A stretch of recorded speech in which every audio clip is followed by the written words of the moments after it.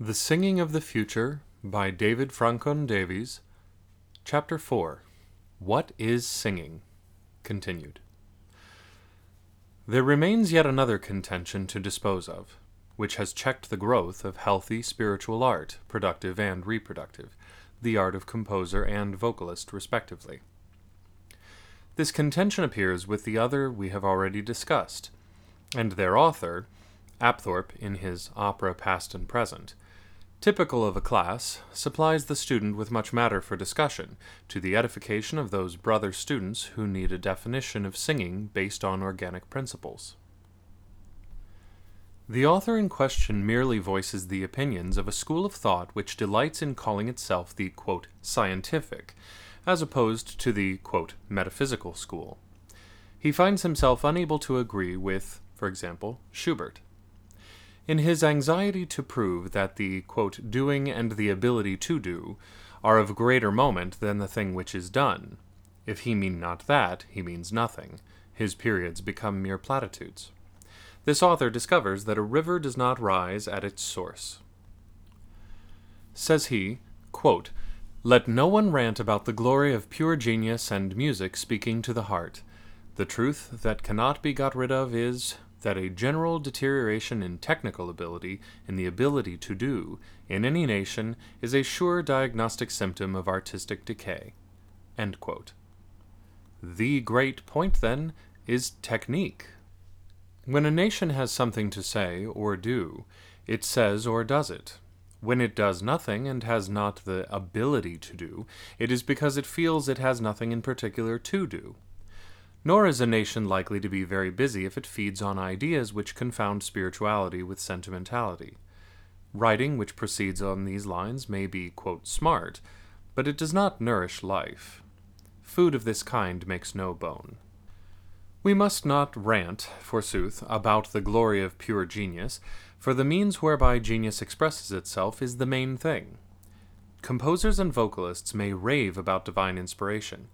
This coterie of very superior persons is not to be influenced by any such eccentricity.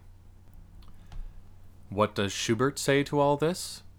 Quote, "A lovely melody has just come into my head, if I only had some music paper." End quote. These were his words after perusing a poem he saw lying on a table in an inn. A ruled bill of fare was handed to him, and the result was, "Hark, hark, the lark." On another occasion, after he had read the poem, he said to a lady who had asked him to set it to music, quote, "I have it. It is already completed and will be quite good." End quote. On his deathbed he said to Bauernfeld, quote, "Entirely new harmonies and rhythms are in my head." End quote. If this be not genius, and the groundwork of Schubert's ability to do, it is strange that we have no more Schuberts. For every Kapellmeister, quote, knows how to write music, but the music is generally Kapellmeisterish, for all that. Franz Abt's idea of the Ride of the Valkyries did not coincide with Wagner's, and yet he was quite a prolific writer. Schubert decided, a few weeks before his death, to study counterpoint with Sechter. His friends advised it, candid friends, and he agreed. According to the incredulous class which we are discussing, after all, it is the difference between credimus and ignoramus which causes all the dissension, Schubert was a ranter when he spoke of new harmonies and rhythms in his head, for according to them he wrote Lieder because he, quote, knew how, and not because he had them in his heart and soul to write. And yet we are told that his how was defective, for he was to go, a few weeks before he died, to take lessons in counterpoint. Nay, technique is not the main thing, though it is an integral part of it. It will do us no harm to rant a little over genius if and when we find it. To take a simple simile, everyone will concede that though thought must have preceded language, still language helps and enriches thought. So music evolved technique, though it be true that technique has helped to spread and develop music. But the music must be there to begin with. If this be not so, we shall have to reconstruct our ideas of scientific and of all knowledge from their very foundations. Science, by the way, none too soon, is wisely modest. The world of physics, for example, is still a little uncertain of itself since the discovery of radium put another complexion on the doctrine of the conservation of energy. Inspiration can do something without elaborate technique, but technique can do nothing without inspiration, except perhaps write nerveless, insipid nonsense. Mozart produced and wrote things down without much interference from the grammarian. A man must perforce learn the language before he can talk, eloquently or otherwise, but knowledge of language will not make a Tennyson, any more than that of musical language will make a Mozart, or a smattering of both, a critic. Technical schools abound in Paris, yet, apparently, Parisian pictorial art generally has not much to say. General technical activity accompanies general spiritual and creative ability, and technique will give adequate expression, in the main, to the thoughts of genius, while genius will always discover its own technique. The singer's case is parallel to that of the composer and painter. The, quote, personal charm, possibly another name for genius in the rough, quote, counts for a great deal, as M. Coquelin, the prince of technicians, admits, almost in spite of himself. The bigotry of those who cling to that which is demonstrable to and by the senses is presumably too great to allow them to realize that we do not grow Mozarts and Beethovens in our day, to any great extent at least, although conservatoires abound. Footnote: there may be more geniuses among us than we imagine.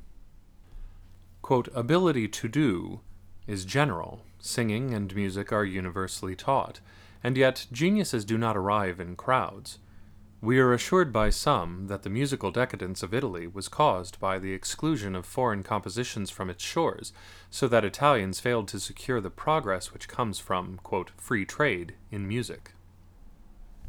This may be true enough in cases of countries where the original fount of music is a shallow one, but if technical ability and brisk free trade in art products are prime causes in the production of geniuses, we might expect, quote, turners to abound had we plenty of persons to teach us color mixing and exhibitions to exploit the pictures. Men forget how to pronounce nobly when they have nothing noble to pronounce, and they can never have much of a gospel if club and concert room be taken as their chief sources of inspiration. The eternal may not be scientifically demonstrable, but leave it out of art, especially out of musical and vocal art, and you fail to reckon with an integral part of the organic whole. The symphonic form has been with us since Beethoven, and some few know all about its construction. Some, knowing how, have even written symphonies. But Beethoven remains a lone god upon the mountain height. True, he knew, quote, how to do, but he also knew he had something to do. Spiritual activities are not to be discouraged if art is to grow in power. To tell us that we rant if we talk of genius, and to focus our attention on technique as our summum bonum, is to fetter us. Technique and science are indispensable, but a noble creative power compels a noble technique, and uses it to express original and unconventional thought. This technical science is shown in musical and poetic vitality, wide as the universe, and dependent upon eternal spirit. All those whose vocal work was worthy of association with great compositions practically took a leaf out of the composer's book, and reared their vocal art fabric upon the same foundation as musical creators used for theirs. It matters not how the artist may comport himself, he can at the last do no more than present the original composition to his audience.